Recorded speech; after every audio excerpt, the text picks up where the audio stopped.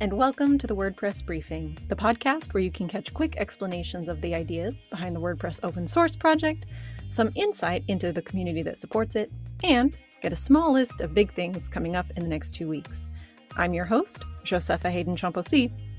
Here we go.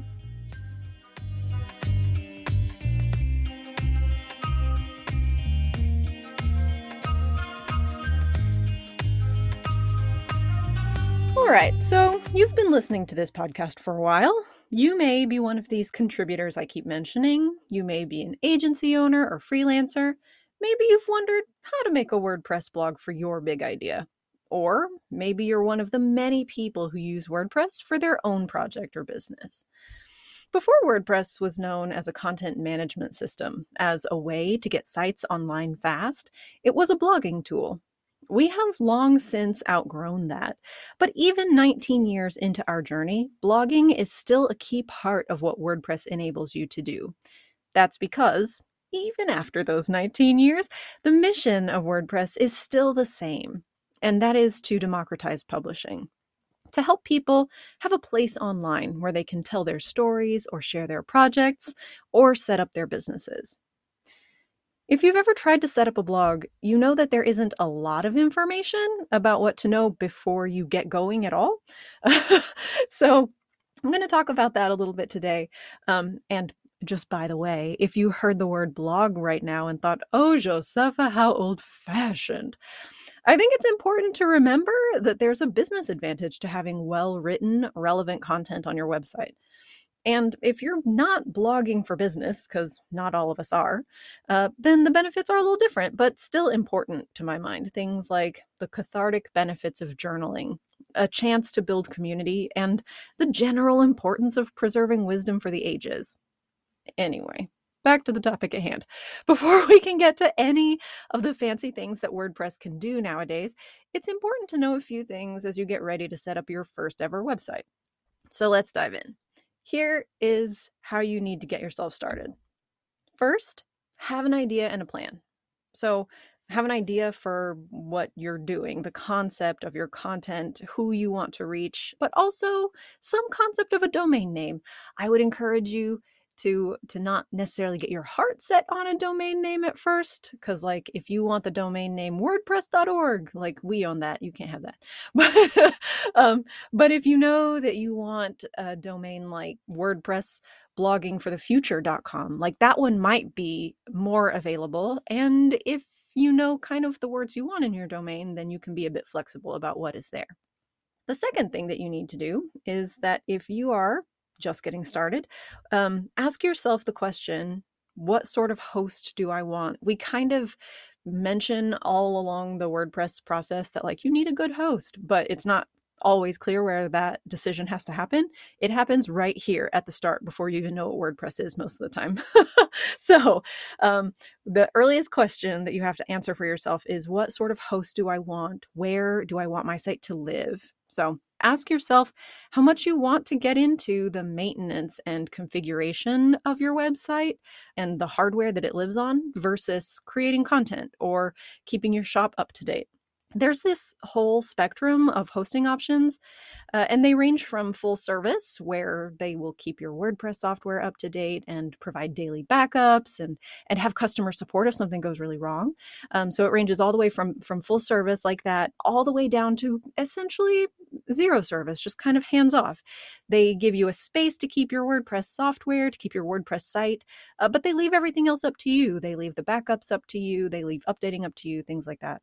So that's the first thing you have to ask yourself and the first question you have to be able to answer. Most of the time, you will want to start with one of the full service options. That way, you know that your software is set up correctly and safely from the start. And as you learn more about the software and what you want and what you need, and you have the ability to learn in the time that you have, the more that you can add on either services with the existing host that you chose or moving to a different host, however that works out for you. So if that one sounds like the right option, then you choose a host, go to their site, and actually most of them will have a way to walk you through how to set up a WordPress site inside their system. Most of the time it's just one click and then they ask you some questions to get some configurations right.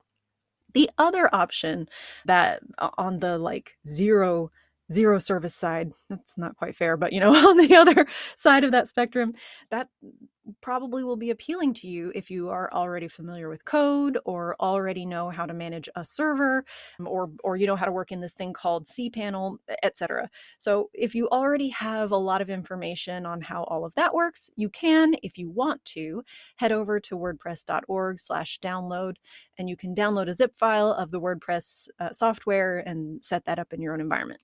Okay, quick check here. If this all sounds roughly doable to you, or at least it feels like we're in the right starting point, but you find yourself thinking, gosh, I just wish she would slow down a little, I've got you covered. In the show notes, you'll find a link to one of the Learn WP courses for getting started with WordPress. There's a section on choosing a host, as well as various other early steps of this process. So if you felt like I blazed through all of that, which honestly, I kind of did, you can work through those lessons in that course at your own pace, and it's really a very good guide. All right, so let's pretend we did all of that. Now you've got yourself a website.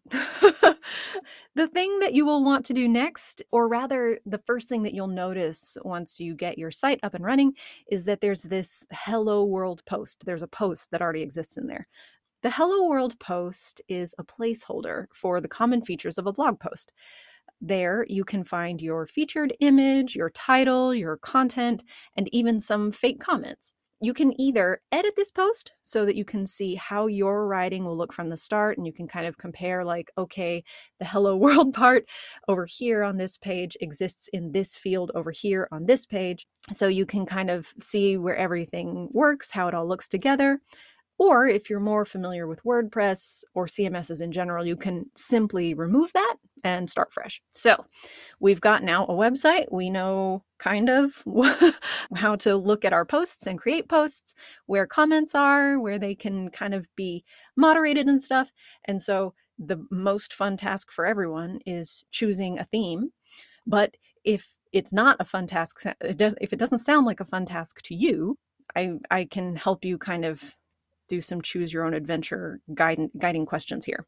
Firstly, you can ask yourself how you want the site to look. Do you want it to mostly be a lot of photos or entirely words? Mostly animations?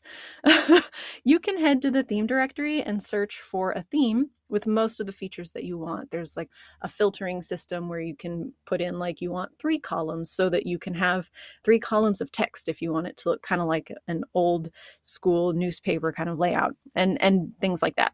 There's also a way to look for themes inside your instance, your WordPress site, but like if you haven't set that up yet, but you do still want to see kind of what your theme options are, you can go to wordpress.org/themes and take a look at what's out there.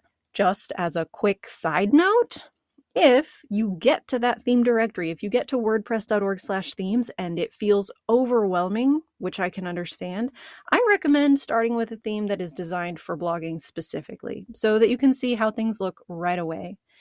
And there's actually a theme that does come with every WordPress site. So if you're not ready, you can skip this thing entirely and just work with the theme that's already there.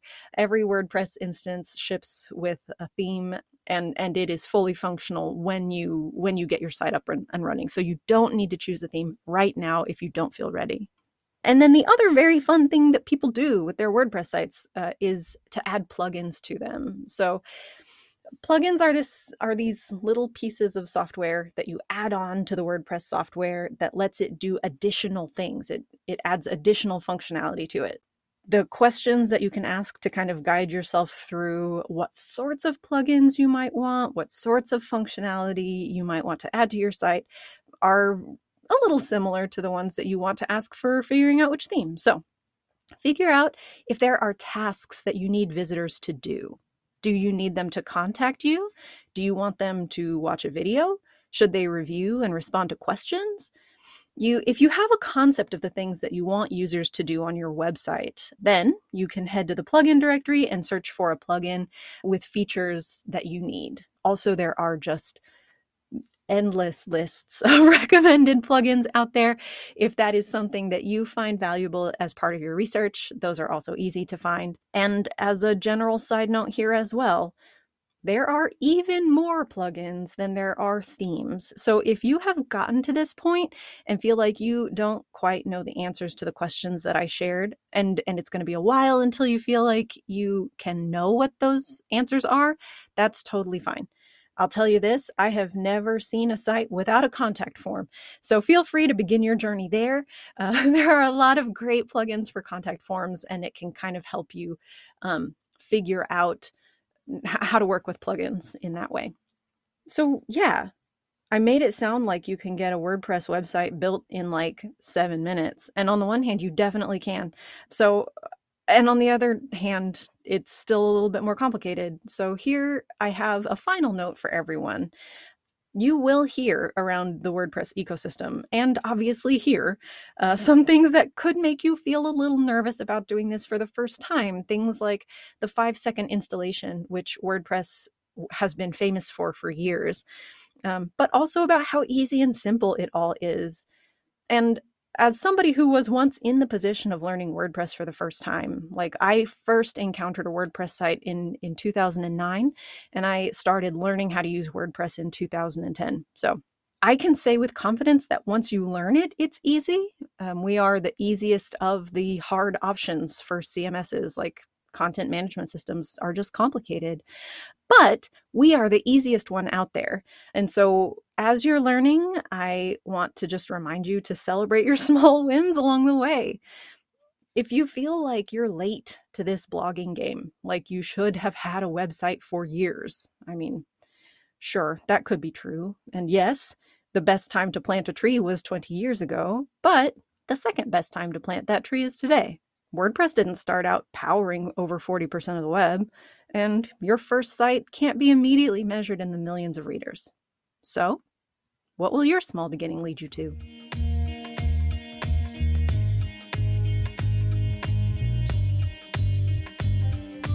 And now, that brings us to our small list of big things. First one, the next release of WordPress 6.0, has reached its beta phase. That means the full focus is on finding and fixing the bugs we accidentally created during this development cycle. Beta 2 comes out tomorrow, and you can follow along in the core channel in the Making WordPress Slack if you've never seen how those releases get packaged, and if you just want to keep an eye on what everybody's doing so that you can be the first to know. Yeah, Making WordPress Slack is the way to go. The second thing on our small list is that, speaking of WordPress 6.0, we had the public walkthrough a couple of weeks ago, which means that in a few weeks, I'll do a WordPress 6.0 sneak peek.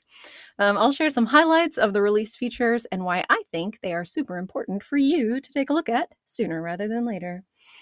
And then the final big thing, if you are new to WordPress and this episode has you all fired up to start your blog, we have a bunch of contributors over on the Learn WP team that have just the thing for you.